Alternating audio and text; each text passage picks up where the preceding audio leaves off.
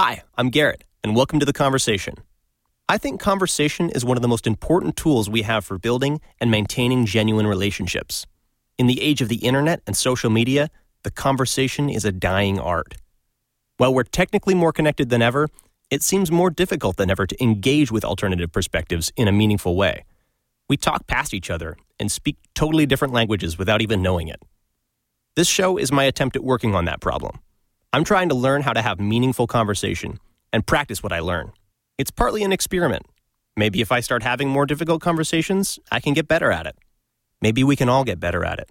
I don't know how this experiment's going to turn out, but hey, this could be interesting.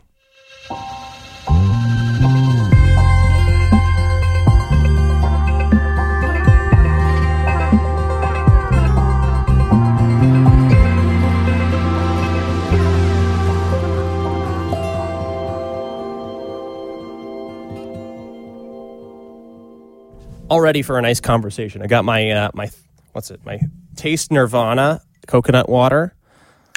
Taste Nirvana. Sounds I've definitely become like a little high bit. Sell. Well, it sounds a little bit dangerous for a Christian to be playing with, you know. Nirvana. That's this universalist crap going on right now. Ah, man, that's a little progressive, isn't it? Is that? I mean, what's kind of the vibe of the church you're at right now? Is there pretty, like, I notice, even just kind of pick up on the little subtle linguistic references. There's still the general sense of like Protestant evangelical, like, I don't know. There's a lot of the language that I grew up with, but right.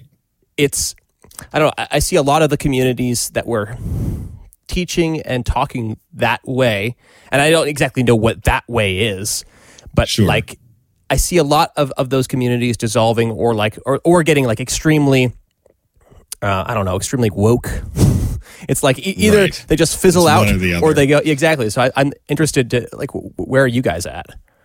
Yeah, we are Assemblies of God Church. We're very Pentecostal, evangelical, charismatic, all that, that kind of thing.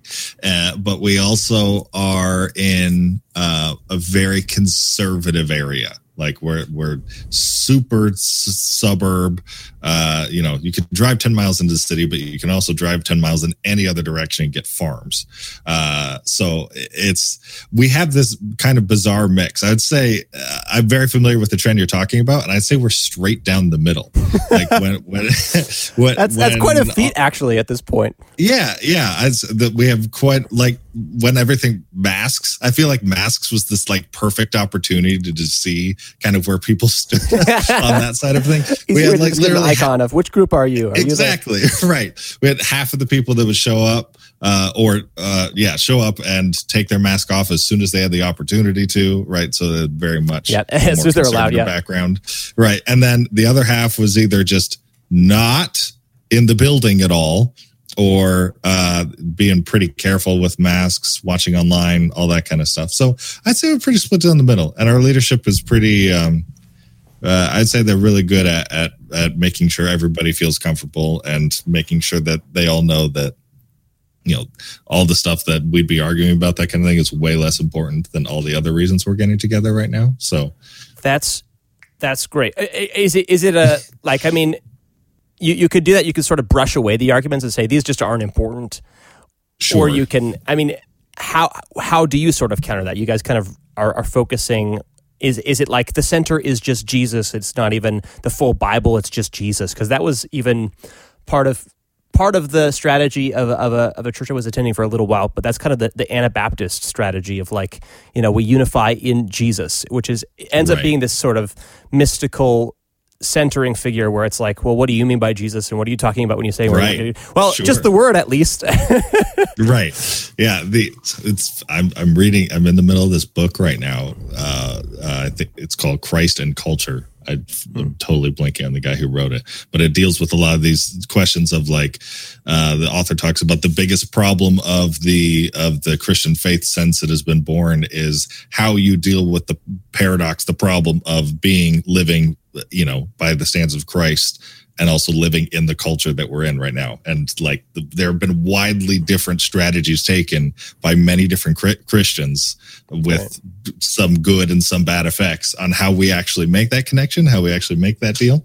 And I mean, different denominations, different churches are going to decide on different points, like where you draw this compromise and everything. But I think for us, at least at our church, it's really been a case by case sort of thing. Because I think like I remember one of the proudest moments I had at being at my church.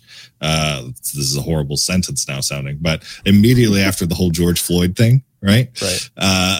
When all that was going down, and there were a bunch of protests that happened everywhere, but including Grand Rapids. And in Grand Rapids, they turned into riots. We got fires. People were breaking stuff, businesses, all that kind of stuff. Right. You know, all the stuff we saw in the news that was here. And our pastor got up like the next day in front of everybody and was like, listen, the reason they are protesting, the reason that is absolutely justified. What happened is unconscionable and it happens every day.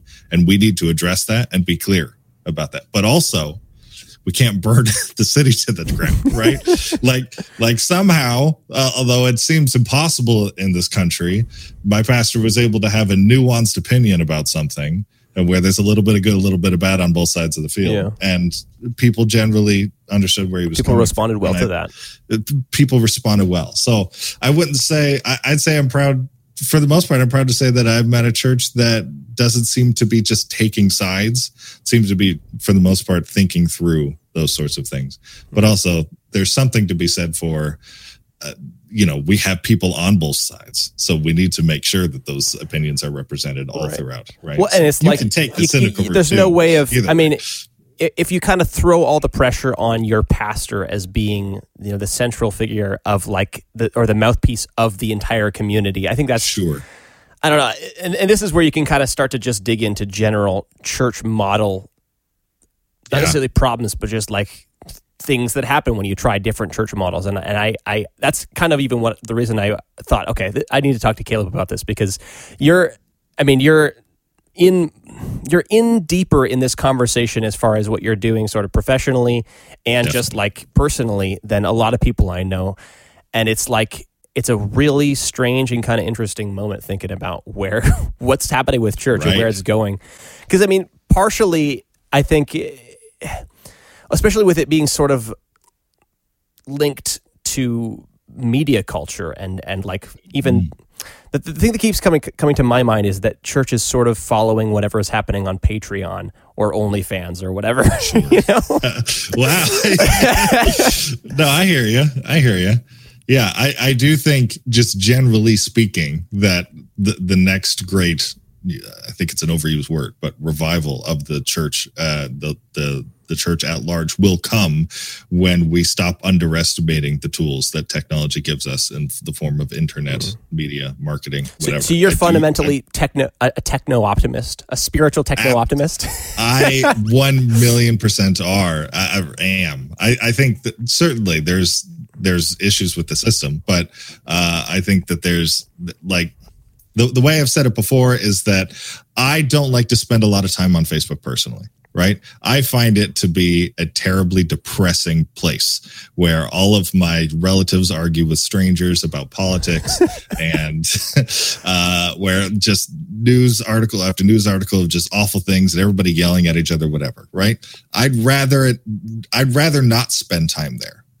And at the same time, I'm really glad that that's not the perspective that missionaries have when they think about their countries, right? Like there's a mission field there. There absolutely is. And our neighbor includes people that we're friends with on Facebook and Instagram or whatever else. But we're not really, as I would say, generally as a capital C church, we haven't really made that connection yet, right?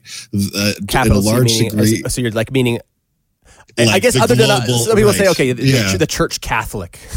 Sure. When I say Catholic, I'm thinking like the global. I've had a lot of conversations with a lot of churches around the world in this past year, and the general perspective I get is that the internet is still something to be largely like you have to be on there, but it's like a compromise. It's like I'm there just so people know I'm here. Like I'm just putting enough out there so that when people Google, they'll find me after I scroll through a couple pages. But and it's supposed to be like sort of a bouncing tool, like to like, okay, then go get to know me in real life. It's a means to an end, right? It's not a... It's difficult to do because it seems like the tool itself, like what Facebook is sort of set out to do, is fundamentally different than at least what these guys are talking about, that what they want to use it for. And I mean, my personal perspective on it is pretty similar. Like you're using a tool that's designed for something very not what you want to use it for. And I mean, how do you do that in a way that doesn't kind of backfire on you? I don't really understand that. I mean, like I think if I dig deep enough, I might be techno optimistic as well. But on the surface right now, I'm struggling with a lot of techno depressionism, where I'm like, I hear you. Shit, I don't know what's going to happen. As far as seeing how it's affecting churches and communities in general, that's really scary. And as far as seeing how it's affecting people on a personal level is very... Most definitely. I don't want to just get stuck in this mindset of like fear about the future, but this is a problem that I'm really interested in trying to like tease out a little bit. Right. So I have been, especially over the past year with everything in COVID, but even well before that, me and the other people that I've been doing ministry with as Black Bar, big old sign behind me, media ministry that we have, I've been talking about what could a digital church actually look like, right? And when we think digital church, the first thing you probably think about is like a live stream, like what everybody was doing last year. And I like, that's not a bad place to start necessarily, to be able to people see your service online and everything. But I think if the goal is actually to make an impact with an entirely digital audience, you have to speak an entirely digital language. And I think to a large extent, churches have been just kind of happy with taking what they were already doing and just slapping it online and expecting people to come flocking. But in reality, the online space, it's an entirely different culture. It's an entirely different language in a lot of ways. It's a whole different set of needs in some ways.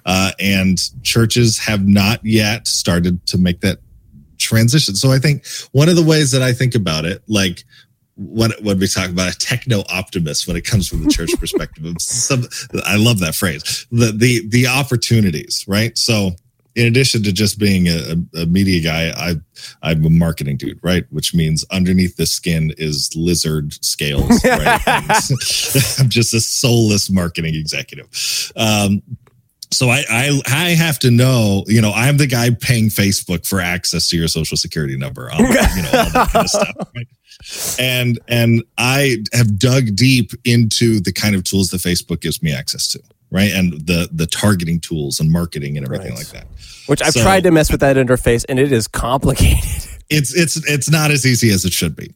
But so I think it's not a controversial statement to say that, like, we don't communicate the gospel to every person the same way, right? So if I was talking to like a 6-year-old about Jesus, I would use different words. I would use different analogies. I might tell different stories. I might highlight different parts of the gospel to make it stick and make it important to them than I would for like a 40-year-old dude that lives in a different part of the country or something like that. If I knew about it beforehand, I might dress differently. I might like prepare differently, but I think it's relatively uncontroversial to say that we use different techniques to communicate the truth to different people, right? And I think churches know that too, because I've yet to go to a church that doesn't have at least a kids ministry and youth ministry, maybe a men's ministry, women's ministry, anything like that. There's value in contextualizing the gospel to certain groups of people.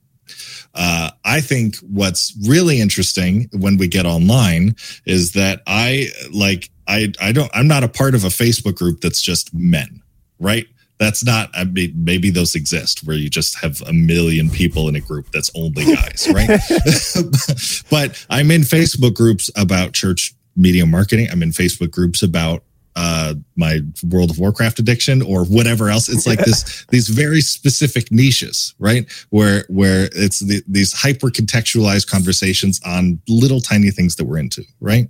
Yeah. And what Facebook advertising allows us to do is talk to those really specific. And when I say Facebook and Instagram and all the other social media sites have very similar systems. Talk to these super hyper specific people with these hyper specific interests with a hyper contextualized version of the gospel and deliver it straight to them in a language that only they can understand. It doesn't matter if anybody else understands, right? If they can understand it, if they can get it, if I can get it across to that group of people, that, I mean, I feel like we could change the world.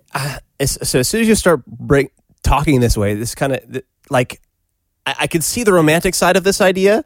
Right. But then I think about most of the targeted ads that I've seen have just like, especially the more uncanny it is about how it like meets exactly me and like where I'm at, the more I'm like just creeped out and like, no, why do you know this much about me? That's totally fair. There's actually, if you can look up, by the way, for anybody listening, if you do a little bit of Googling, you can find out exactly everything Facebook knows about you. There's a page in the about section. Jeez. So like your name, your marital status, where you live, if you live away from your hometown, if your parents have an anniversary coming up, like it knows all of that stuff, and it's spooky what it has access to. But I think you're right. I think to a certain extent there's a privacy concern wave that's coming on. But I would also say, generally speaking, that most people are not as privacy concerned as you and I might be. Generally speaking, the more tech savvy you are, the more concerned you are about that sort of thing. And I think that doesn't seem to be a priority for, at least in my country. I think you're right on that, and I think that you can probably try to walk the line in the uncanny valley and try to make sure you find that level of like what people are comfortable with. But I don't think that's my. I mean, that's just the kind of the surface level thing that jumps out at me right away. But sure. I think the other side of it is just that I think being advertised. I don't know. I mean, this just goes back into a really general philosophy of advertising. It's like right now, it's like most of our online business models revolve around ads, and the only other option is the Patreon model, basically, right? A subscription-based model. And that's basically, you see, there's a hard line between everybody's either doing one or the other, or they're kind of doing both. Like YouTube right now is really experimenting with just, okay, either you do the subscription and you get rid of all the ads because we know they're super annoying, or we double down and we're going to put 50 ads in each 2-minute video you watch. Yes. And that's been, I've had YouTube Red so long, I just can't take it. I know. I was like, I keep on feeling like, okay, they're pushing harder. They're going to get me to do this someday, but I'm not going to do it. Am I going to do it? I'm probably going to do it. I hate you, YouTube. The amount of YouTube that I watch every month, however much I'm paying, I don't even remember. It's worth it. That amount of time is worth it to me, not to sit those stupid ads. So I'm saying, so when you do, I don't know. I'm trying to think about ads, because I've had this conversation a couple times with different friends where like, so, okay, if people have more information about me, they can advertise more relevant things to me, or they can advertise things that maybe I don't want, but in a more relevant way, so they can manipulate me into thinking that I want them. Let's talk about this idea maybe through a different vehicle, right? So like I think the general advertising perspective, that strategy is something that's very church focused, and that like a church could reasonably pull it off. I'm sorry if you've seen my husky. No, you don't have to apologize for that. It's just like, it's just giving me like, I don't know, goosebumps of cuteness, I think. Right. He is pretty awesome. But I think probably the highest chance of success with this sort of system is going to be a personalized one. And when I say personalized, I mean the person doing the ministry is a person, not an entity, not a corporation, right? Which is difficult because church is like something that they could do all together.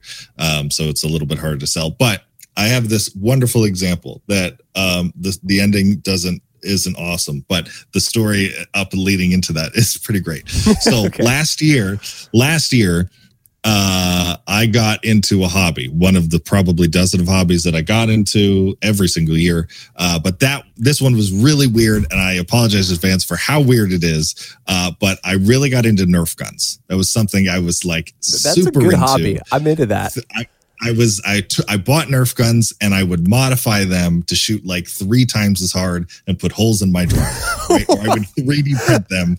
And it was unhealthy. I spent way more money than I should have on children's toys over the course of a couple months. Right. That's great. It turns out that if you buy all these guns, eventually you want to have basically airsoft games with people, and those things exist, like Nerf games, but paintball or whatever. And there's leagues all around the country of these people do this. So I found a group of people. It was this itty bitty little Discord in West Michigan of this Nerfers club that was trying to get started up. Right. And they needed a couple things. I could tell right off first of all, they needed a location really badly. They didn't have anything to play. This was pre-pandemic, I should say. Right. They didn't have anywhere to go.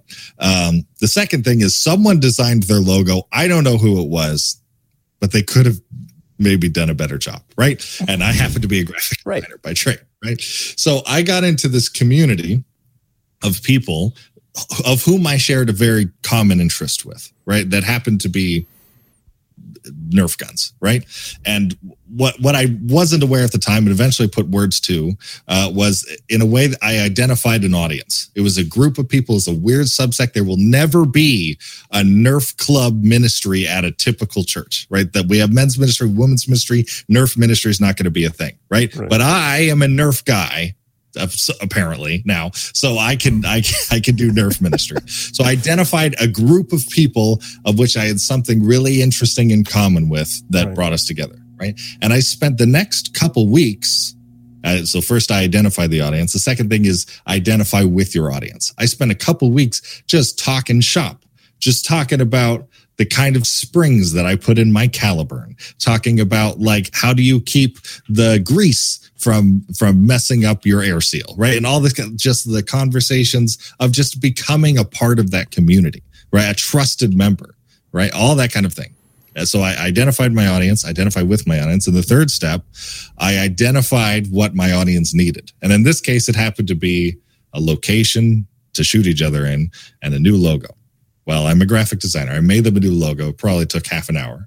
And I also happen to work at a church with a massive recreational facility that isn't used several days of the week. And I talked to my leadership team, and they were cool with us using it. And all of a sudden, I solved problems. They weren't spiritual problems, right? They were just practical problems that this group that I was in needed to solve, right? And then all of a sudden, I'm like, okay, I solved these problems. They put me as a chairman on their Nerf club, whatever the heck that's supposed to mean, right? I'm a chairman on this Nerf league that doesn't actually exist yet because we haven't played any games.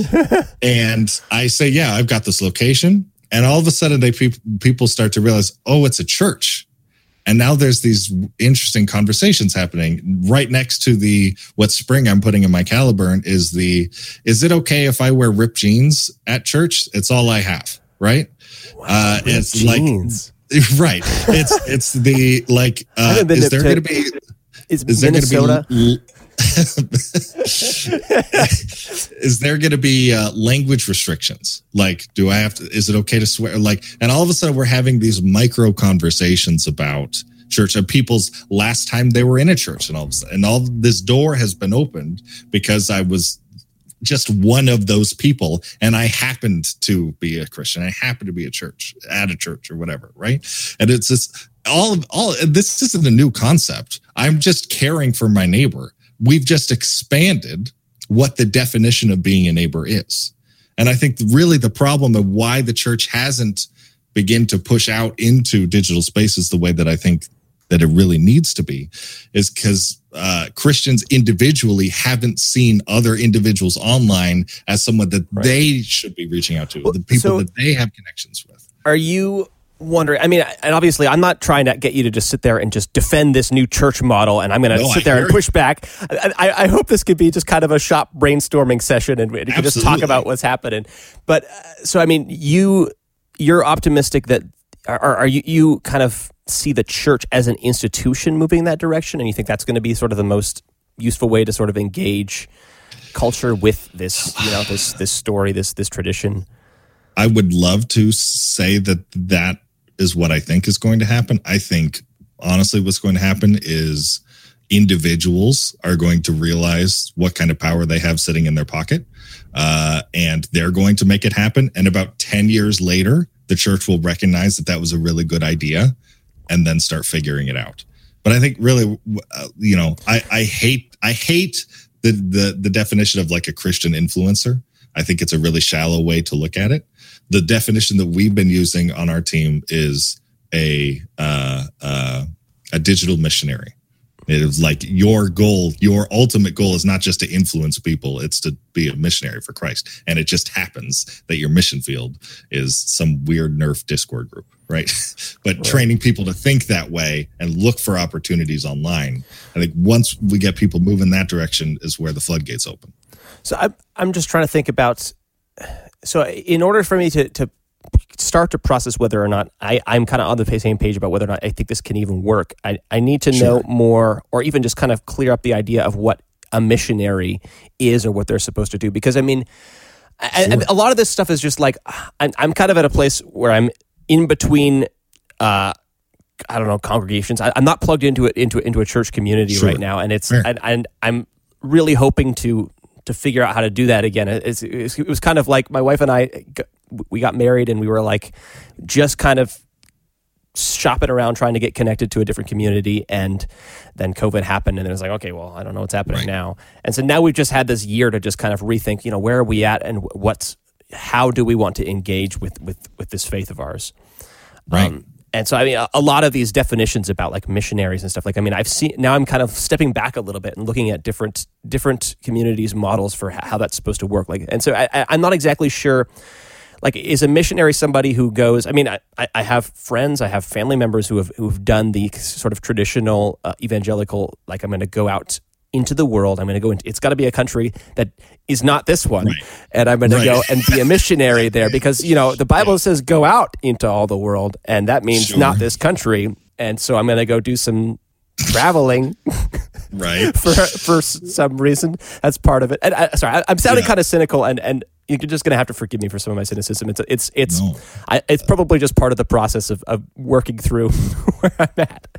But I 1,000,000% understand and share your cynicism with the okay. Yeah. So maybe we both need help here, or maybe it's just a crappy model. But I mean, so I've seen a lot of people kind of acting out this really simplistic version of what it means to be a missionary, where you just sort of go out and then, well, what do? You like do street ministry where you like you do music, and then you do an altar call, and then people get saved, and then now their lives are changed because they got saved, or you, I don't know, it's very event focused and stuff like that. And one of the things that I've been kind of thinking about is I think there might be a place. I think there probably is a place for that. I don't want to just throw the baby out with the bathwater there. I think that there is a place for doing sort of spiritual events where you get people sort of, you do your best to try to create a sort of mountaintop moment where people have this sense of seeing a little bit of the big picture and being like, oh, okay, there is something bigger that I could strive for.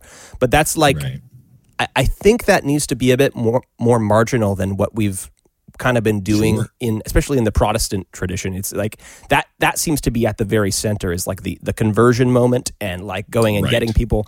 But like, as far as actually, like, to me, Christianity is mostly, and I mean, it's a philosophy, it's a theology, and I guess it is a philosophy. So it's really just a pattern of life. It's a way of living, I think. Right. And how do you engage Christianity? How do you sort of spread the good news in a way that is not just like, get people saved and right? Like, you can have those moments where you build up to a conversation and you can invite people to an event. But I think, I don't know, I'm just trying to think about what it is that a missionary does. Is a missionary somebody who does the event thing, or is that somebody who just builds connections with people, and then in that case, maybe every Christian is a missionary, or I don't know. Where do you land on that? I personally, I think that we might have done ourselves a disservice by, intentionally or not, turning missionary into a profession, right? Like, I am a missionary. That is what I do. That is what I'm going to do when I, go to Nepal or whatever and climb mountains for the next year and talk to people. I think it's like, their job, those peoples that are going, their job is to reach people with the gospel, right? So I'm going to happily donate to my church's missions fund so I can make sure that they can continue to reach people. And yeah, I'm sure to a large extent that it is going to be so I know at least, how do I put this? I know at least I spent pretty much my entire life in the Assemblies of God. It's a right. Specific Pentecostal denomination. I owe most of my career to the Assemblies in a lot of different ways. But I think I know a lot of missionaries that went through their system. They have a very strict system. Like if you're going to be Assemblies of God missionary, you can't have a certain amount of student loans. You have to have a certain amount of education and this sort of thing. There's classes you have to go through. You have to get approved by boards. You have to itinerate at Assemblies of God churches. Like there's a huge system. And then you get over there, and what they're looking for, what they want to hear back from you, these churches that are supporting you, are conversion stories, right? That's what they want. And that's how, like slimy marketing brain, right? That's how you retain funding is by getting the conversion stories, right? That's what people want to hear. But I think in actuality, from the friends I know that are missionaries, 90% of their job over there or wherever they are is not like directly talking about Jesus with people. It's being a teacher and developing relationships and being a good friend and, and maybe a quiet Christian influence in a place where that might not be as common as it should be. Right. And those are all things that I think all of us, generally speaking, under the Great Commission should be doing. Right. We don't have to go through all these classes and like, Lord, I hope that there's no student loan requirement. So then what should differentiate people sort of doing it? I mean, so you're questioning whether or not it should even be a profession? Yeah, I think by the fact that we've called it like, oh, I am a missionary, and that is something I do, Christian, that we've drawn this line of there's people that evangelize for a living, and then there's everybody else. And our job is to just support the people who are evangelizing for a living. And that's my so that way they can go and make converts. To the Great Commission. Exactly. Right. Like as if that now Great Commission, check, I'm set to go. I can go back to doing the rest of my life. Right. Say, I don't know. I don't know. I don't think it's unfair to say that that's maybe not the best model and maybe not the best use of our time and resources. And I don't know. I feel like we could be doing more. And I think personally, this, just throw out ideas, man. The electronic positive person that I am, or whatever the heck phrase you use. Techno optimism. I think that the easiest door for us to do that in is the one that we can. Are you techno positive? Get tested. Is the one that I can do without wearing pants in my basement, right? I've never met any of those nerfers before. Right.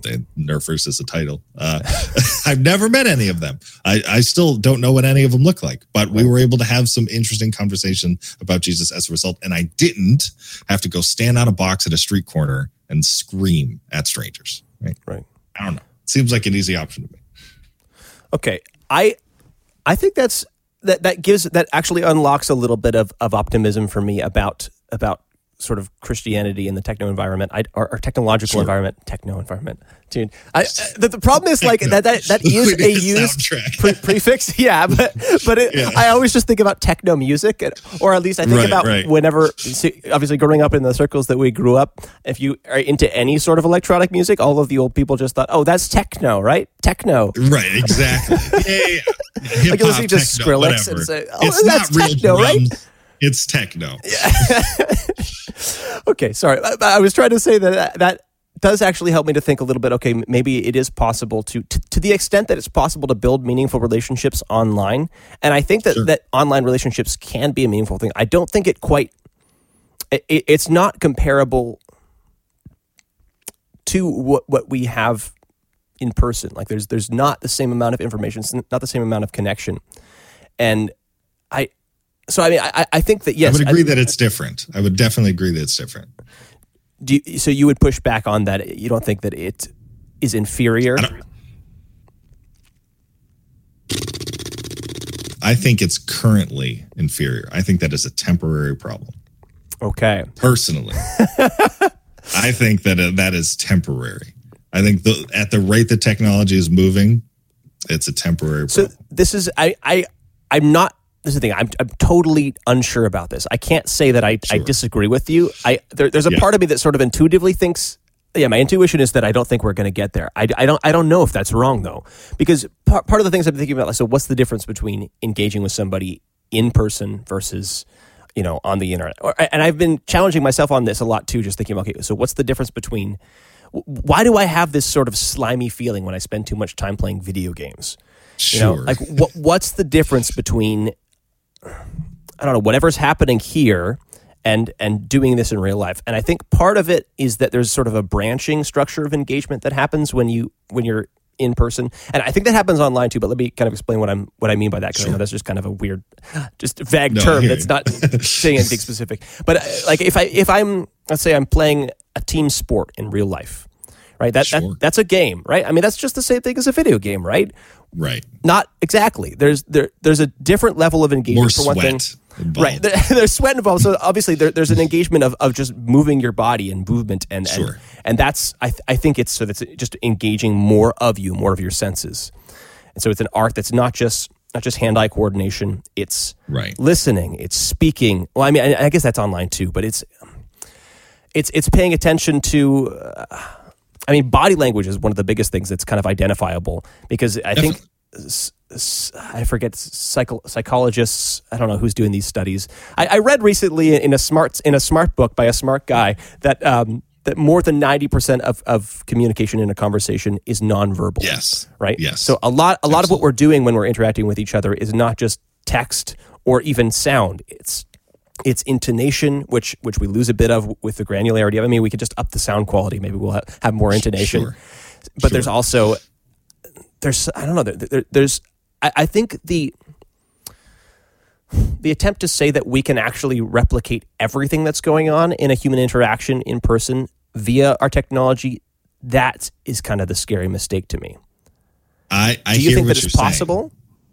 I would bet it. I bet in probably the next 15-20 that it'll be indecipherable. That's what actually scares me, though, is because the more indecipherable it is, the more your argument makes sense.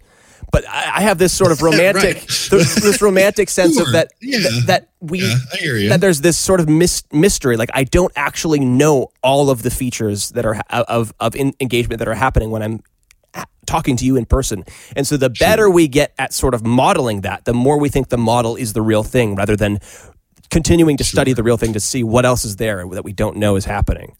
I hear you. And I think it's fair to say that I don't want, nor do I think will, I don't think that the digital space and digital connection will entirely replace physical.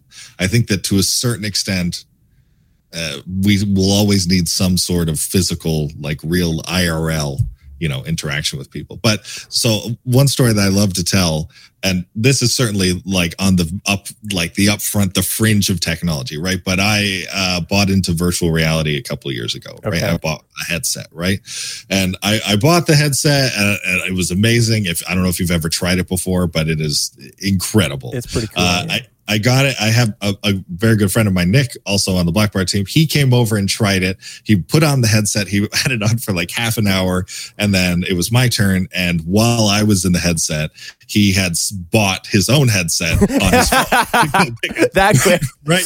Exactly. It was that quick. So he goes home and he sets up his headset, whatever. And I've got mine set up. And we fire up an app called Virtual Desktop, which, whatever, it does some things. But it allows that he can sit on a couch and I can sit on the same couch and we can like watch movies and stuff in the same room. And I can see his head move, I can see his hand moves or whatever. And so we pop into this room and I look over to my left and he's sitting next to me and his mic isn't working for whatever reason. He hadn't set it up right. But even, the face wasn't him. It was just a default avatar. Right. But with the movement of his head and the movement of his hands, I recognized that was Nick Mayo. I could tell just from the nonverbal, that's the way Nick moves his head. That's the way Nick moves his hands. That's Nick Mayo, right? And it's a tiny thing. It's a small thing. It's probably in 10 years, people are going to be laughing about in the same way that we're laughing at people 10 years ago talking about graphics can never get better than the Ocarina of Time, right? Like it's definitely going to improve further and further. But like the nonverbal communication stuff, to be able to talk to people, to be able to see their face, their emotions, and all that kind of stuff. Some of the closest relationships I have are people who live in hundreds of miles away from me that I only can interact with online in video calls, stuff like this. So I do think that there's a barrier right now. We're not there yet, but I also think of there's a church. I don't know if you've heard of it. It's a virtual reality church. They do water baptisms, where the pastor will there's a virtual reality stage on VR chat or whatever, and people will come up and there's digital water or whatever. Now is it the same? No, I don't know. Really. Would I count so that person as baptized? That's probably for God to decide. That's so strange. If the main goal is, for baptism, it's a symbolic effort, right? Right. Okay. And how much symbolism can be accomplished within a... And it's also built as a tool to communicate to the people around me, my close friends or whatever, that this is a stance I'm making. This is the team I'm on. I'm willing to do this, right? Yeah. So you're still having that sort of social symbol. The thing is just, so every time you're...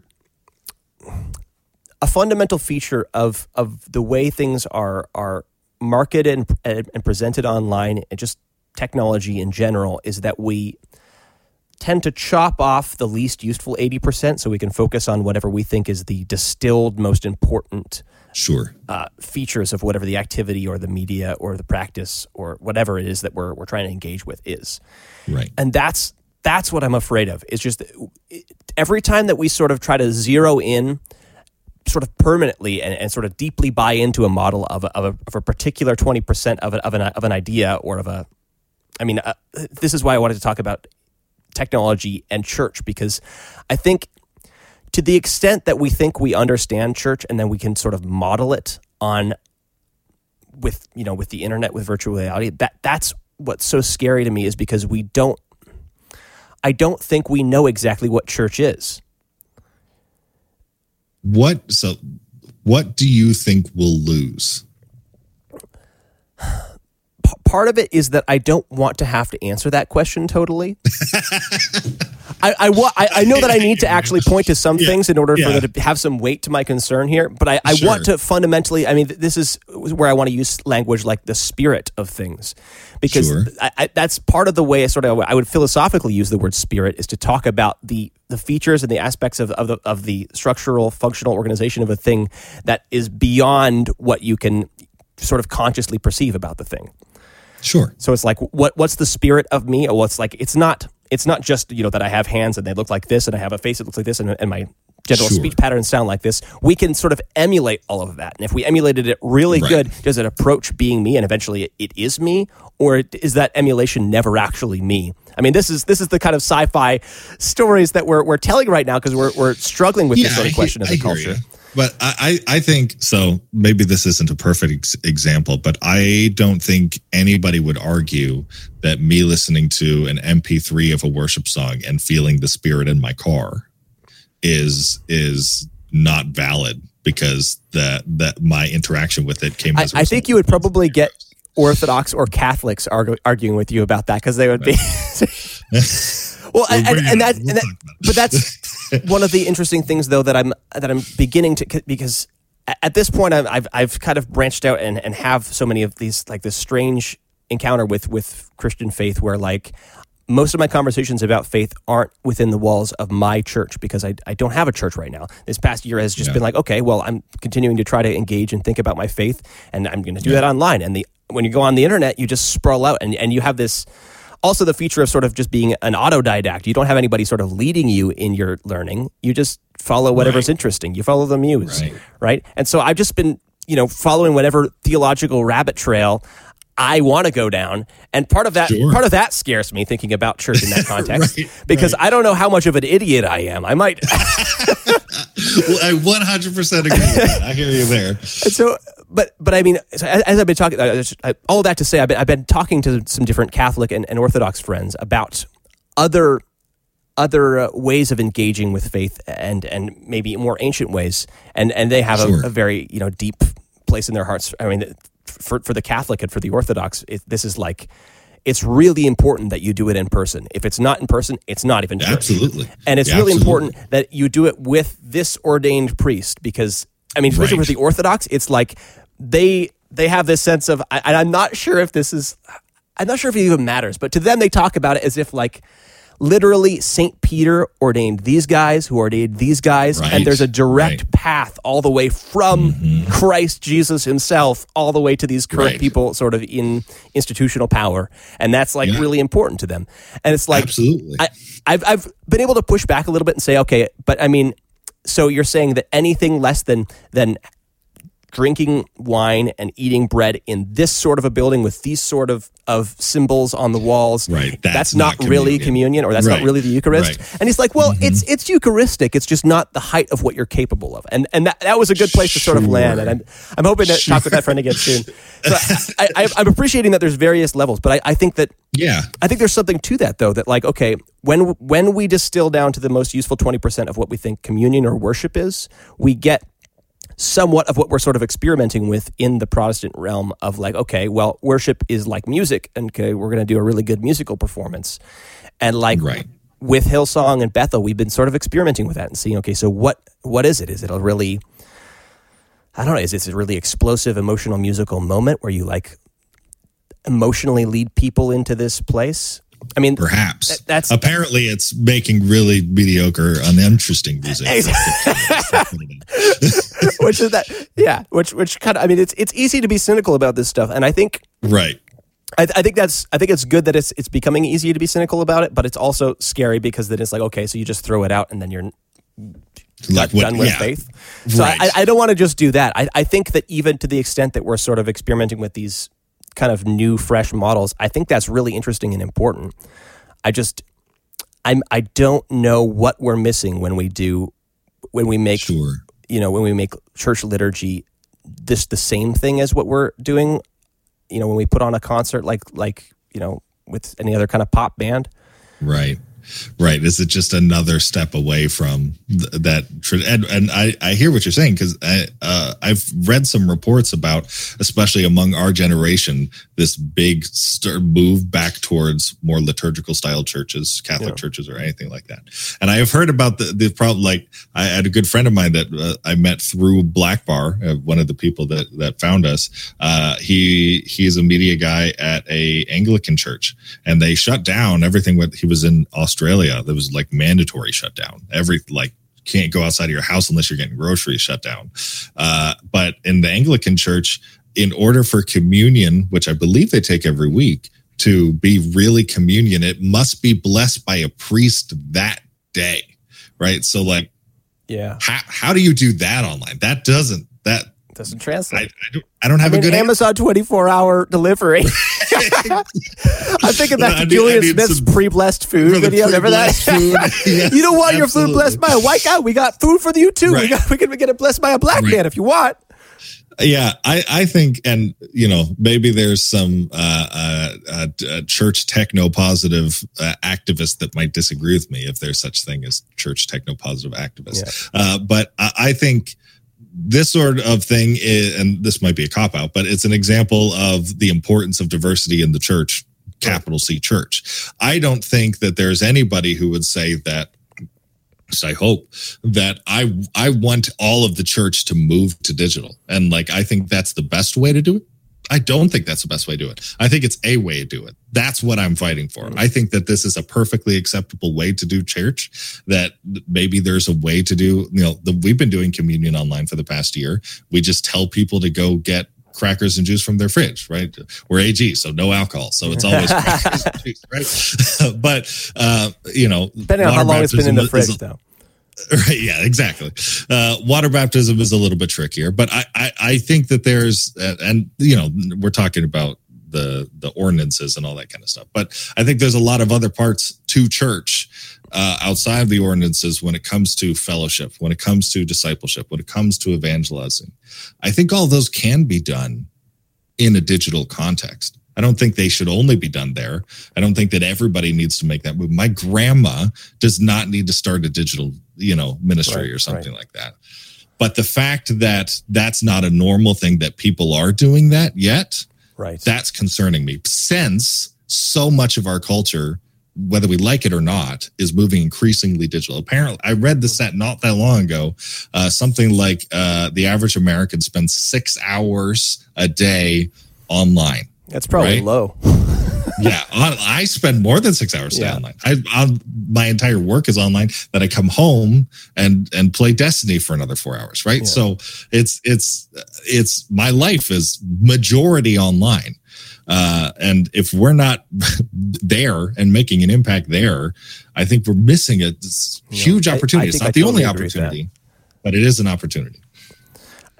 That quells a lot of my concerns, actually, man. I think the fundamental difference is just whether or not we are hoping or planning to replace the classical model or to sort of expand and say both and we want to sort of, because I've been thinking, I don't know if this is too deep of a weird internet cut. This is the problem with the internet, again, is that you just you never know if your algorithm is anywhere near the same as anybody else's. So you have no idea if the content you're about to talk about has any relation to the other person. But I've been paying attention to this guy, Jonathan Peugeot, and he is an Orthodox we're icon. On different algorithms, apparently. Yeah. So I have no idea what that is. He uses this image of to talk about the church and to talk about things in general. But specifically, he originally talks about it in terms of the church, where it's like he kind of relates it to like a city, where there's a city center and it's like a mountain. So there's a center, and then as you sprawl out, you get further and further out to the margins of the city, and at the margin, that's where sort of the monsters are at. And this whole picture is sort of an important picture of like a full, complete city. If you remove any bit of that structure, the city becomes dysfunctional. Even if you remove the monsters, because he argues that the monsters sort of protect you from the scarier monsters beyond. Sure. Right? And so it's like within those terms, it's like that. That's actually helped me to kind of have an image to relate this whole relationship of thinking about the church, capital C, to use your word. Right. So it's like, okay, so we have a central way in which this sort of Christian tradition is practiced in, I don't know where you want to point to that, but, and then as you get further out, you have more and more sort of experimental types of Christianity. And if you were to just say, no, we don't want to experiment at all, you've removed, and I don't know, I'm not trying to be derogatory here, but you've removed the monsters that are protecting you from the horrible great beyond, right? Right. You actually need to incorporate these experimental models and say, okay, we need to continue to make space for that and continue to engage. Anytime there's sort of a blank spot in our sort of defense system, or like the outer margins of who we are, we need to fill that in and say, okay, how can we engage that place? Right. So I think, I don't know, does that more or less feel like what you're saying? Yeah, I hear you. I think I also, I'm probably one of the monsters by your definition. If you go on Netflix, monsters are totally in right now. Everything's monsters. Sexy definitely. Beasts, dude. My dog's just hanging out. That whatever. I love experimenting. I probably said it in a handful of Blackford videos. Like the only thing that I hold sacred is scripture, and there's nothing that tells me that we need to start our services with announcements and do 4 songs and then do a communion, and like that whole system is it's a system that's worked for a long while. That doesn't mean it's the only system that will work, and I'm ready to chuck out everything if that means reaching somebody. So maybe I'm a bigger monster than other people by your definition. You're protecting them though. Definitely, right. But I think, there's certainly value in and it may not be where I lean towards, but holding on to the more tradition, holding on to, because if we just go entirely my direction, who knows what's left of what was originally Christianity to begin with, right? Like we need somebody to be able to hold. It's like, who knows what we were missing about one-on-one engagement. Sure. If we just made it totally, video chats from now on. But I think, as much as denominations in general have caused me extreme grief in my own personal spiritual walk and just understanding how God interacts with people, I think they're vitally important to reaching different kinds of people. Yeah. I think that's really, if I had to look at from it the least cynical way that I possibly could, right, seems to be the function of denominations in a way, and the function of different sort of churches. Right. They're just 4 different kinds of people to interact with the same Jesus. It feels like this would be a great place to wrap it up, but there's actually 2 or 3 other things that are going to take a long time to discuss that I think I want to keep going. I got all day. If we got all day, then let's keep going, because one of the problems with, you talk about, you want to sort of brand Christianity. Okay, I'm already running into scary terms here, branding. But you want to engage different kinds of people, and so and I think I agree that that's more or less the functionality of different communities. But I think the key thing where I think it gets to be dangerous is, well, I think I'm just noticing this progression towards online church becoming even to the extent that it can be compared to the Patreon model, it's sort of selling content. And that's, I don't know what to do with that. Because Christianity is not about, to me at least, is not about giving somebody a thing. It's not transactional. It's fundamentally relational. Sure. Right? Sure. So, but this is a problem that extends beyond church. I mean, this is just in general what we're doing with community right internet, now, right? But, I think that the trick is that, and it's kind of a give and take, but content is the price of attention online, right? If you want people to listen to, you have to be saying something. You have to be doing something. So in the same way that the church is not necessarily about cleaning toilets, a church also has to clean toilets, right?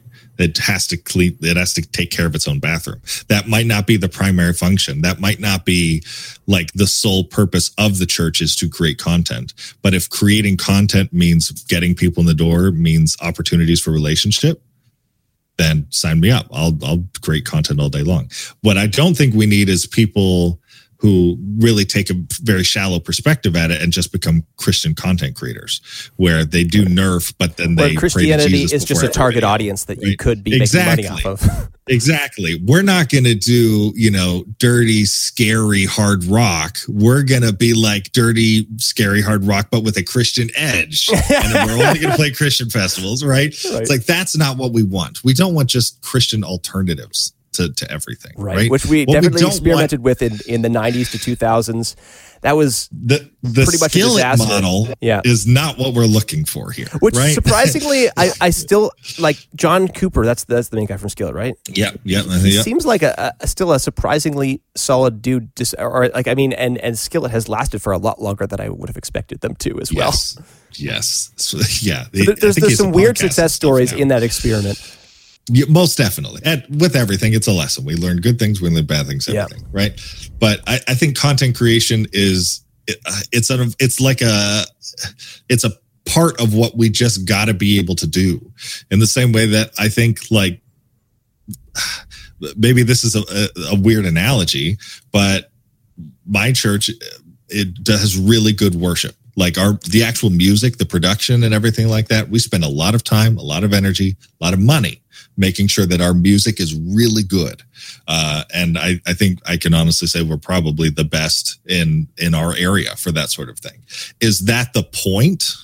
No, but it's a part of it. And it's one of the things that draws people in. How do you push back against because I think that's that's a really great philosophy to keep in mind of every feature of the church. Is that the point? Sure. No. How do you stay centered and like not let that become the point? Have you guys, I don't know, how are you guys trying to do it?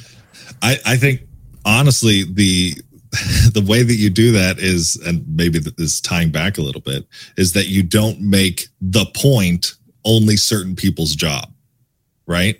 Is like the point is, yeah, missionaries are super good, right? We should have missionaries. We should be sending people over.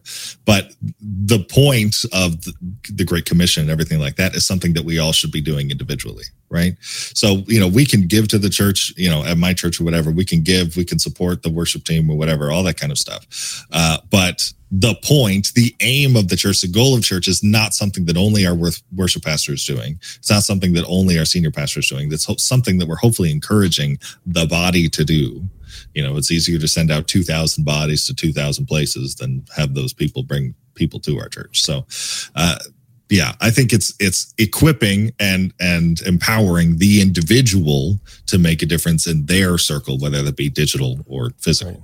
Well, and so this is part of the thing that I think we might, as far as pointing out some specific things we might miss about, sure, like when we are, with the current experiment we're doing in the Protestant realm, where church is becoming, and we're trying to push back against this, but it's becoming somewhat an event that you attend, right? Yes, and definitely. To the extent that it becomes that, the whole analogy of being the body, and depending on what perspective theologically you're looking at it, it's not an analogy, but the idea of Christians, people who are Christians, being the body of Christ totally falls apart, because the body isn't something that just shows up and observes itself once a week, right?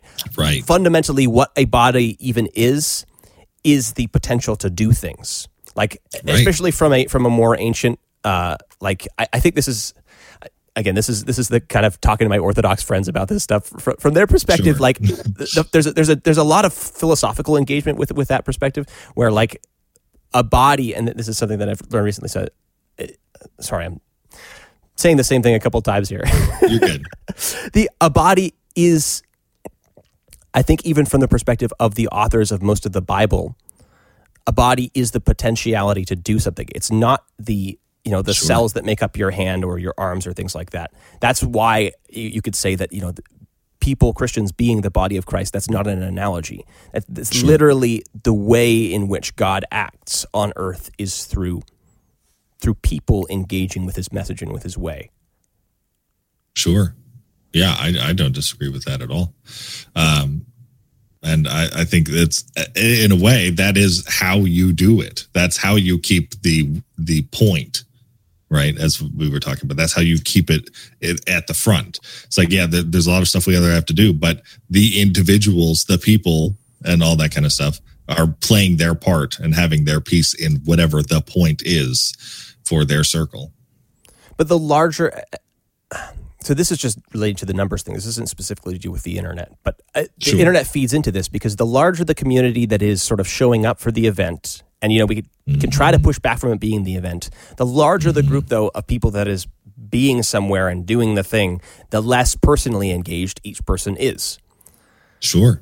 That's why small groups became a thing, right. 15 years ago, and every church all of a sudden had small groups. Let's do this, yeah. That we were doing, right? Yeah, it's working for them, right. Which it's not a bad idea. I think it's understandably, it's obviously worked for a lot of people. I've never been to a small group that wasn't terribly cringe personally. So why is it that they? Because so obviously we're agreeing here that small groups are fundamentally important for the church to actually function as a church. Sure. Right, but why are they so freaking cringe? Okay, so I think so. I have not been to anything that I would call a small group that like the church would call a small group that I think is not frickin' cringe, as we'd say. So when we started Black Bar, which is for anybody listening who's not familiar, it's a ministry devoted to helping churches understand how to use media marketing tech to spread the gospel. Obviously related to what we're talking about today. But when we started it was supposed to be that. And all of a sudden, using media to reach the world became vitally important around March of 2020. And when we started making videos on starting up live streams, all that kind of stuff, and we had a community for us, we use Discord, social media platform. We started getting questions, and that was the point of the Discord, to be able to answer questions, to go deeper into stuff. But it became overwhelming very quickly. It started off with dozens, then it turned into hundreds of questions every single day of people. They needed desperate help and they needed it right now, and they had no idea what was going on. And the problem was, I've never live streamed a church service in my entire life. That is not my gig. I draw pictures for a living. I do video, but not that kind of video. So I was way out of my league. But what we started to observe, which was really fascinating, is that there was two types of people that were coming to our Discord. There were people that were desperately looking for help, and there were people that just liked church media marketing stuff. They had a background in that, and they were offering help. Right? So they just started answering questions. Some people more accurately than others, but it turned into basically a forum where people were helping each other, generally answering questions, all that kind of stuff. And we found that what was supposed to be just a general, like an innocent idea, is like, okay, there are certain people that are giving really good advice. Let's find a way to designate those as like a trusted source of information. Right. So we came up with a role called Certified Pro Role, and we picked people that were doing a really awesome job helping people. You're a certified pro now. So your name is yellow. So people, when they see, you respond to them, they know that it's accurate information, whatever. And then we made a little private chat for the certified pros to talk to each other. I would say out of everything that happened of Black Bar, that I can point to as that was success, that was an amazing idea, was the private group channel for the certified pros, which became accidentally a small group in a way. It was a bunch of nerds. It was church nerds, really, that all this similar interest, somewhat similar background, somewhat similar profession. And we were there for a common purpose, which was to help churches figure out how to do media, but also to pray with each other when something horrible happens in their life, right? And to talk about theological concepts that are tripping us up, right? And it's like, it served as this huge function of a small group where we're just a bunch of guys that happen to have the similar interest, and we're talking to each other, we're praying with each other, we're sharing wins and losses in ways that only the church media people would understand when the wrong verse goes up on the screen or something like that. But I think the thing that made it not freaking cringe was the common objective. It was something we were all good at, something that we're all focused at, and it was our small group's point, right? It was our goal. That was our goal that we could achieve, that we could drive the kingdom forward. It was something that brought us back every single time. It wasn't just for the like, oh, what am I going to get from this every time? You know, which is a very pastor thing to, it's like, no, you shouldn't be talking about but what can you give? But it was us giving to a certain group of people. Yeah. Right. Well, even beyond give, I think engage is a better word too, because definitely getting and giving is still linking into this transactional language where it's like, okay, it's about, don't get something, give something. It's like, well, it's not that. It's a relationship with people, and that's so much more real than just exchange of capital. Absolutely. And we could talk about, like, when someone new joins the Discord and they have a certain kind of questions, or the questions that they ask veer off of media into more church relationship stuff or burnout that they're suffering or something like that. We can strategize, and we can talk about the best way to minister to that person. We've had some very serious conversations where we've had to contact people in, like, the Discord community's family or their churches and stuff like that, based on stuff that they talk about to us. And we're able to do that because that's what we love doing. We love helping, because this is a community that we belong in, right? So this is something that manifested and fleshed itself out very organically, very naturally. Absolutely. Yeah, it was a goal, right? Is it something that you think you can sort of force and just say, okay, we're going to go start one of these, or does it just happen sometimes? I think, I don't know, because I've only done it once and it was accident. But I think if I were to try to do it again, I think the way that you find people like that are of like-minded, whatever, is to just start doing the job, right? So I just like, it wasn't my goal to set out to find a group of people like that, but it was my goal to help other churches figure out church media stuff, and other people that had similar interests were attracted to that, got sucked in, put through the system, and now all of a sudden we've got this awesome team of the world's best volunteers that just happens to be a small group at the same time. So I don't know if it's something that you can force, but I think that if you start doing, like, if I started actively, it ended up being only the one time, and then COVID happened when it comes to that Nerf ministry. So nothing actually ended up going on because everything got shut down. But if that was something that I was actively doing and communicating, and it was clear that I was a Christian and going into Nerf groups and having these sorts of conversations, I imagine other people would start put like, hey, this is also a background I have. Maybe we could work together. It'd probably be passive, right? I don't think you could just, like, there's a 10-step program to make it happen or anything like that. I think you just got to start working, just start doing the job that God's called you to do. And the other people will show up if they're necessary. Maybe that's idealistic, but it worked for me. I think that's a good idealism to have. I think it's, I don't know. I'm noticing, like, I'm thinking about, like, I don't know how I could just go about starting this or just making it happen. But I mean, in my own life, I've had that sort of thing happen to some extent, and it just usually ends up happening, due to just common interests. You end up connecting with people, right? And that's been great. And especially, I don't know. I'm stuck in between, wondering whether or not, especially an institution is best to be responsible for that, because again, there's this sort of just disconnection of, like, the further away the people running the thing is from the actual people, the less sort of ability you have to sort of to engage what's actually happening in the group. It's kind of this give and take system, because if you're really successful in the ministry, eventually it does get bigger and it becomes an institution, right? Whether you wanted to. So what do you do then? Do you just intentionally break it in half? I don't know. So, like, I don't know how much you watch YouTube or like interested in what, like, following, but I was and am a big PewDiePie fan. He's the biggest YouTuber in the world, right? He's got 110 or whatever. I haven't watched him in a little while, but I subscribed to him when he was less than 100,000 subscribers. Wow. So you're an early adopter. I'm an early adopter. I subscribe with him to help him fight T-Series. There you go. We appreciate your service. But I remember when he would, like, respond to comments and stuff, and talk to people in chat and everything like that. And that's not something that, I mean, with 110 million, that's not something that he has the capacity to do anymore. Right. It's unreasonable to expect that he can have that sort of communication with most people.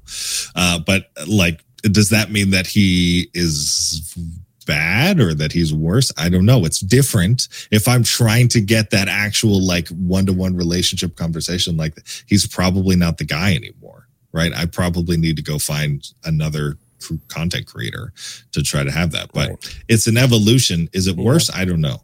I don't know. I guess I haven't thought about it enough.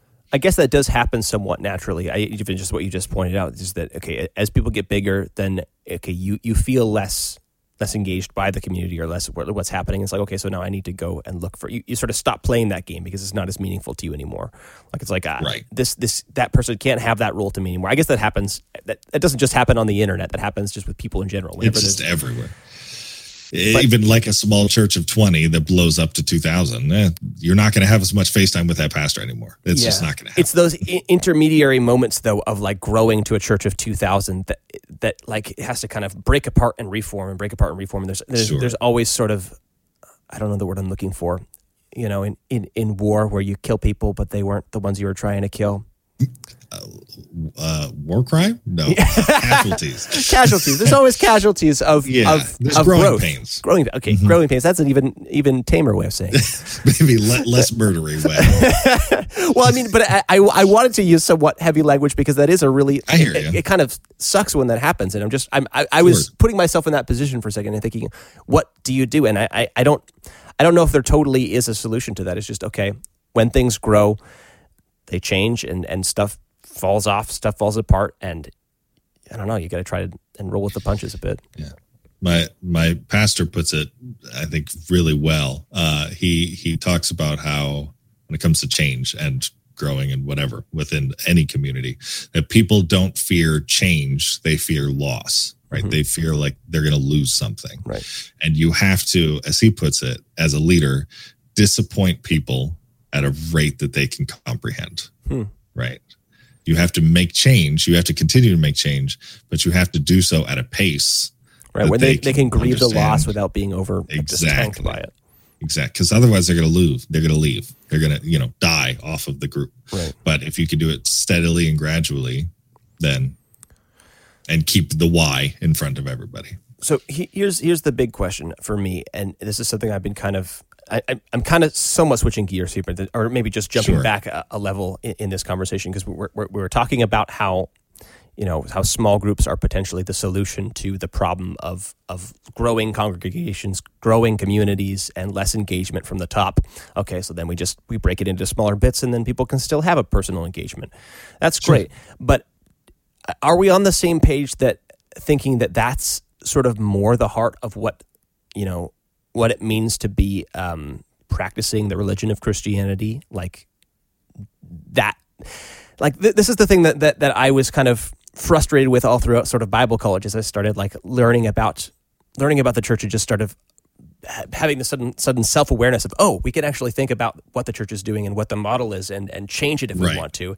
And then we could have some questions about this. Right, exactly. It was suddenly just, okay, I can think about this stuff. Yeah. And as the biggest thing that caught for me, and I don't know, I think this is some people, I'm not alone here in thinking that, okay, that seems to be more what Christianity is about. And everybody sort of does this. Everybody finds something that they're really excited about. This is what the church should really be about. Right. And I don't know. To some extent, I can't avoid that. This is just something that appeared to be meaningful to me. And I don't know how deep it goes. Do you think that that's actually more what the church ought to be doing? And if so, how can we sort of flip our emphasis? Because right now the emphasis is so much on the event and the conversion experience and the missionary, these things that I've maybe too cynically been talking about. But this seems to be the emphasis of what evangelical, especially Assemblies of God type Christianity is aimed at. For better or worse. Yeah. I think it's relatively obvious that that's an important thing for you, because you've made a habit now out of recording the style of the conversations that is really important to what you see as the church. Right. And I don't disagree with you personally. I think that these sorts of conversations that I have with a lot of close friends of mine, both saved and not, are like where I get the most meaningful, where I feel closest to having like a spiritual experience in a lot of ways. When I'm having these questions, I've asked heck of a lot of questions, and a lot of questions that I probably shouldn't have throughout my life. So I 100% hear you there. As to how we, here's a potential. Let me pitch you something, and I want to see if you can maybe talk back the technicalities of what would happen here. So I had thought, okay, so the experience of doing a concert type event, a really well produced, let's play some really great music and have some really talented people sing it, and then have a really talented artist speak, a speech artist, a preacher, right? Sure, yeah. So we want to do all those things really, really well, but if that shouldn't be sort of the center of, if that's supposed to be sort of the mountaintop experience that gets us through the, not even that gets us through, but that's sort of the rest of the week. that sets our sights so that we have something to kind of frame the rest of our lives around. Then, and we want to sort of continue to practice church, continue to practice the religion of Christianity. And when I'm talking about religion, some people are frustrated by that word. Some people just say, okay, I want to be spiritual but not religious. I like the idea of religion. I think religion, to me, when I'm using the word religion, I'm just talking about structure. Talking about, on this day we do this, and we do it with these approximate rules, this approximate format, right? So as far as how to continue to have a function of Christianity in community, if we want to sort of reverse the emphasis or flip the emphasis and focus more on community integration and living as Christians, what if we did a concert once every month or once every 2 months and focused a lot of our energy and resources and attention on the small group model? I have a very close friend of mine, Diamond DeAmpert. I grew up with her. She is starting a church in downtown Detroit, and they're only having services once every 3 weeks, and the rest of it is small groups, more or less. They have a couple different kinds of small groups. I want to talk to her. You should talk to her. She would be an incredible person to have on here. Very like thought leader, absolutely hugely influential in my life and many others. But I absolutely believe that I think in a lot of ways. So the way that I've thought about it before, I don't think I've ever actually said this.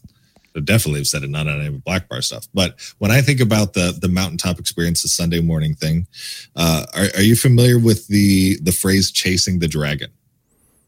No, but that sounds exciting to me. Explain. So, yeah, well, it probably shouldn't be super exciting, but it's the idea that I believe with meth users.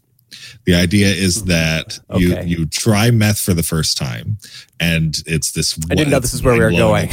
Right? Yeah, this mind-blowing experience, or whatever. It's this huge deal, right? And you want do it again, so you try it again, and it's not quite as great. It's not as awesome as the first time you experience. So you have to take a little bit more. Right. And you have to take a little bit more. And in order to continue having that experience, you have to take a little bit more. And there comes a point where the dealer doesn't have any more, and you have to find somebody else to give you a little bit more. Right. Mm-hmm. And I heard about that phrase, and I couldn't help but to make this correlation with what you've been describing as the mountaintop experience, the Sunday morning experience of this chasing the dragon of this emotional, spiritual moment that happens every Sunday. And if it doesn't quite hit for me on one Sunday, then that's going to affect the rest of my week, right? If it doesn't hit for me for a whole 6 months, maybe my dealer doesn't have any good stuff, and I got to go find somebody else right now. And where that actual idol, that mountaintop experience has become an idol in and of itself, right? And I don't disagree with you at all. I personally, and probably my own stuff I got to work out. There's a few times where I feel less connected to God these days than in a typical Sunday morning service. That's not how I do it. That's personally. That's not for me. Again, like we were talking before, I don't think it'll entirely go away. It'll always be there to an extent. How do we flip it? How do we flip the switch?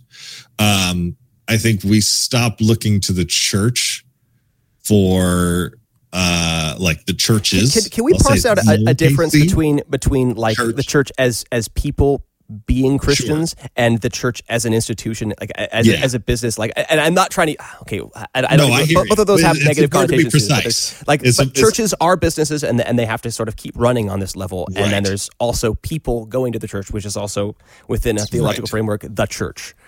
Yeah, I think that we stop looking at maybe we'll say capital C churches, institutions, as our sole and primary way of interacting with our faith and our God, right?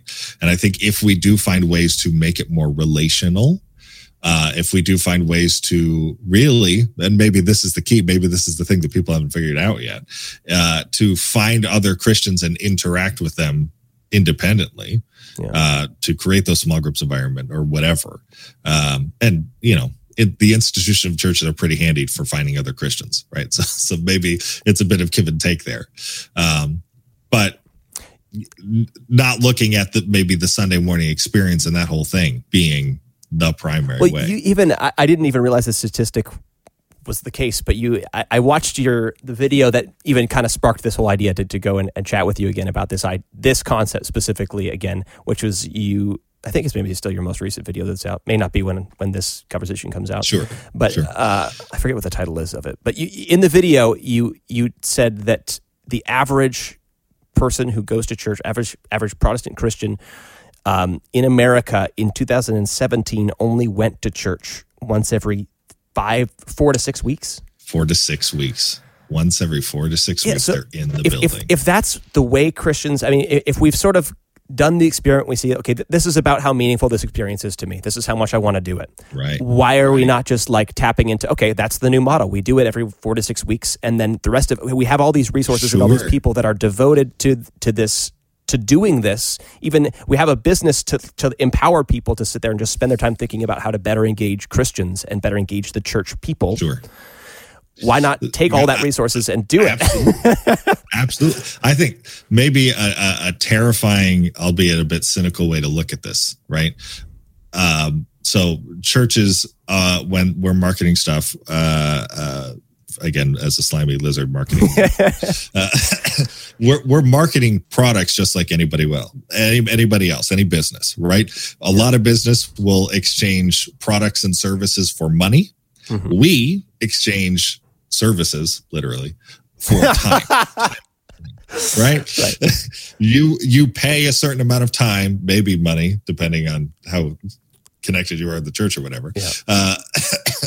You pay a certain amount of time to actually show up, right? Yeah. And by that statistic that we're looking at, only 20 to 15% of the time, Christians believe that attending a church on Sunday morning is worth the time to show up. Right? That there are so many other things that they could be spending that time on that they consciously or unconsciously deem as more valuable. And I think it's like most of the experience of going to church at this point, especially in the Assemblies of God. I mean, I can speak to this mostly because that was most of my Christian experience going to church was Assemblies of God. Most of that experience is something that can be bottled up and packaged as content and streamed online. Sure. And it's like, okay, so I'm not really missing much if I just do it online. Exactly. Yeah, and it's a lot of trouble to go to church. Yeah, it totally is. Absolutely. I don't even have any kids, and it's still a pain in the butt to get ready. Yeah, and it's worth noting that stat is from 2017. Yeah, there's no way that got any better when everybody had to sit home for a year. Yeah. No way that got any better. Yeah. So the way that I look at this, and this, going back to the techno-positive person I am, if they're not showing up to the building, for 3 to 5 weeks at a time, then we have to find a different way to connect with them. Because although I would agree with you that maybe we should be viewing the Mountain Up experience, the Sunday morning experience, as maybe a more occasional thing, I don't think that we should just say that that's good enough, right? That we should not be interacting with people. We should, as individual Christians, that church is now just something I do once a month. Like, I don't think that fixes the problem. Right. I think we need to find a different way to engage with. And I think maybe it's a small group model. I don't know. The other problem is, I can tell you this as a marketing person who have tried, it's really hard to get people in small groups. It's the hardest thing I have to market every single year is small groups. Though the return rate is incredibly low. I mean, the Discord thing might. I'm interested to see the experiments with that model for right. And it's interesting. Okay, now I'm going to be optimistic for a second, because as far as as far as social media and social social platforms, I guess that's the category I'm looking for. As far as social platforms go, Discord seems to be the most concerned with actually a community engaging with itself. Absolutely. Like, I don't see Facebook or Twitter or YouTube, any of them being even remotely as concerned about that as Discord is. And so many things about Discord have addressed some of the key issues that I have with like, so I mean, what are the problems with, like, you look at a lot of different YouTube video chat streams, and it's like, it's just a blazing fest of emojis and swear words and just a bunch of people really angry at each other or really mad at each other for being mad at the content creator. It's disgusting. Right. It's nowhere. It just looks like a mob. It's not community. Right. Exactly. And so Discord, for one thing, they limit it down to, okay, so there's individual Discord communities you can join, and then from there there's individual chat rooms, and then from there, depending on how sort of popular the chat room is, how many people are trying to talk there, you engage slow mode. And then people, okay, well, now I only have this long of a turn, and my turn could be whenever I want it to be, but I don't get to post again for another 10 minutes. So I better make this count, and I better be thoughtful, and I better listen to somebody else, and I better give people reason to want to listen to what I have to say and not just be, flame warring. Yeah, I sincerely believe that if Discord wasn't called Discord, 10 times as many churches would use it. Because it does seem like purpose built for fellowship, just like 24/7. You don't need to have even a time to meet with a small group anymore. You can just be connected all the time, interacting in whatever way.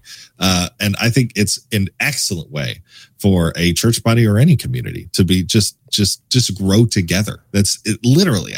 We should think they're doing just lift the job. Discord model, and we'll just make a new app called Harmony. I would bet anything that in like 2 to 3 years it's not called Discord anymore. Yeah, I was going to say that. They're probably going to rebrand, because I noticed even over the pandemic they started sort of marketing to schools and school communities, which I think again is great. I think there's a lot of deep problems with the way that we do school as well that I think that Discord is doing a lot better than. Absolutely. I think it's funny because it was originally built as just like a dumb way for video gamers to just talk to each other while we're playing World of Warcraft or whatever. But it is grown, and the community that we built on Black Bar. Because I wouldn't have expected gamers to be the ones that understood community better than I don't know. Well, I think gamers were probably the first community to want and actively seek purely digital online relationships as actively as they needed to, right? That's interesting. I mean, I know even for myself, there were plenty of people that I knew growing up that I only knew their username, right? That I only talked to them, interacted with them when I needed a raid partner or raid buddies or something like that, right? So, I think that they needed to solve the problem before anybody else did. And now all of a sudden everybody's realizing that, hey, this is a pretty good fix. It's just a stupid name that is going to be a pain in my side until they fix it, when it comes to churches at least. I think it's fine, but I get why. I think it sounds cool. And that's probably why it's called Discord. It's because it sounds cool. Right. For video games, for gamers, it's perfect. Right up the alley. But they'll probably need to change it at some point. Okay. I mean, I feel like we could sit here and flesh out some more details for quite a bit longer, but sure. I don't want to take up too much of your life. I do actually want to return to this and keep chatting, but I think this is probably as good a place as any to kind of slow things down. But dude, thank you so much for taking a couple hours out of your day to talk with me about this stuff. I'm interested to see where your church community goes. I'm interested to see where my life takes me, how I figure out ending up being able to sort of re-engage faith. But this has been good to talk about, man. Yeah, this is my favorite thing to talk about. So anytime you would like to talk about it, I am happy to. I live for these conversations. So I really appreciate the opportunity to talk. Hopefully this sparks some conversation with the people that listen to this and they have some thoughts, and hopefully we can get some cool ideas going. I think some of the ideas we talked about were cool. Well, yeah, more ideas, more thoughts, more. We need more monsters on the edge of the field, right? Subscribe, be a monster today. Exactly. Yeah. Well, that was interesting. If you enjoyed this conversation, consider sharing it with someone else you think might find it interesting. Even better, try to find someone you think might disagree with something here and take some time to listen to their perspective. Try to have a meaningful, good faith conversation. Practice listening deeply and patiently, and speaking clearly and precisely. I think if we can get better at this, we might actually change the world. Anyway, thanks for listening. I'll catch you next time.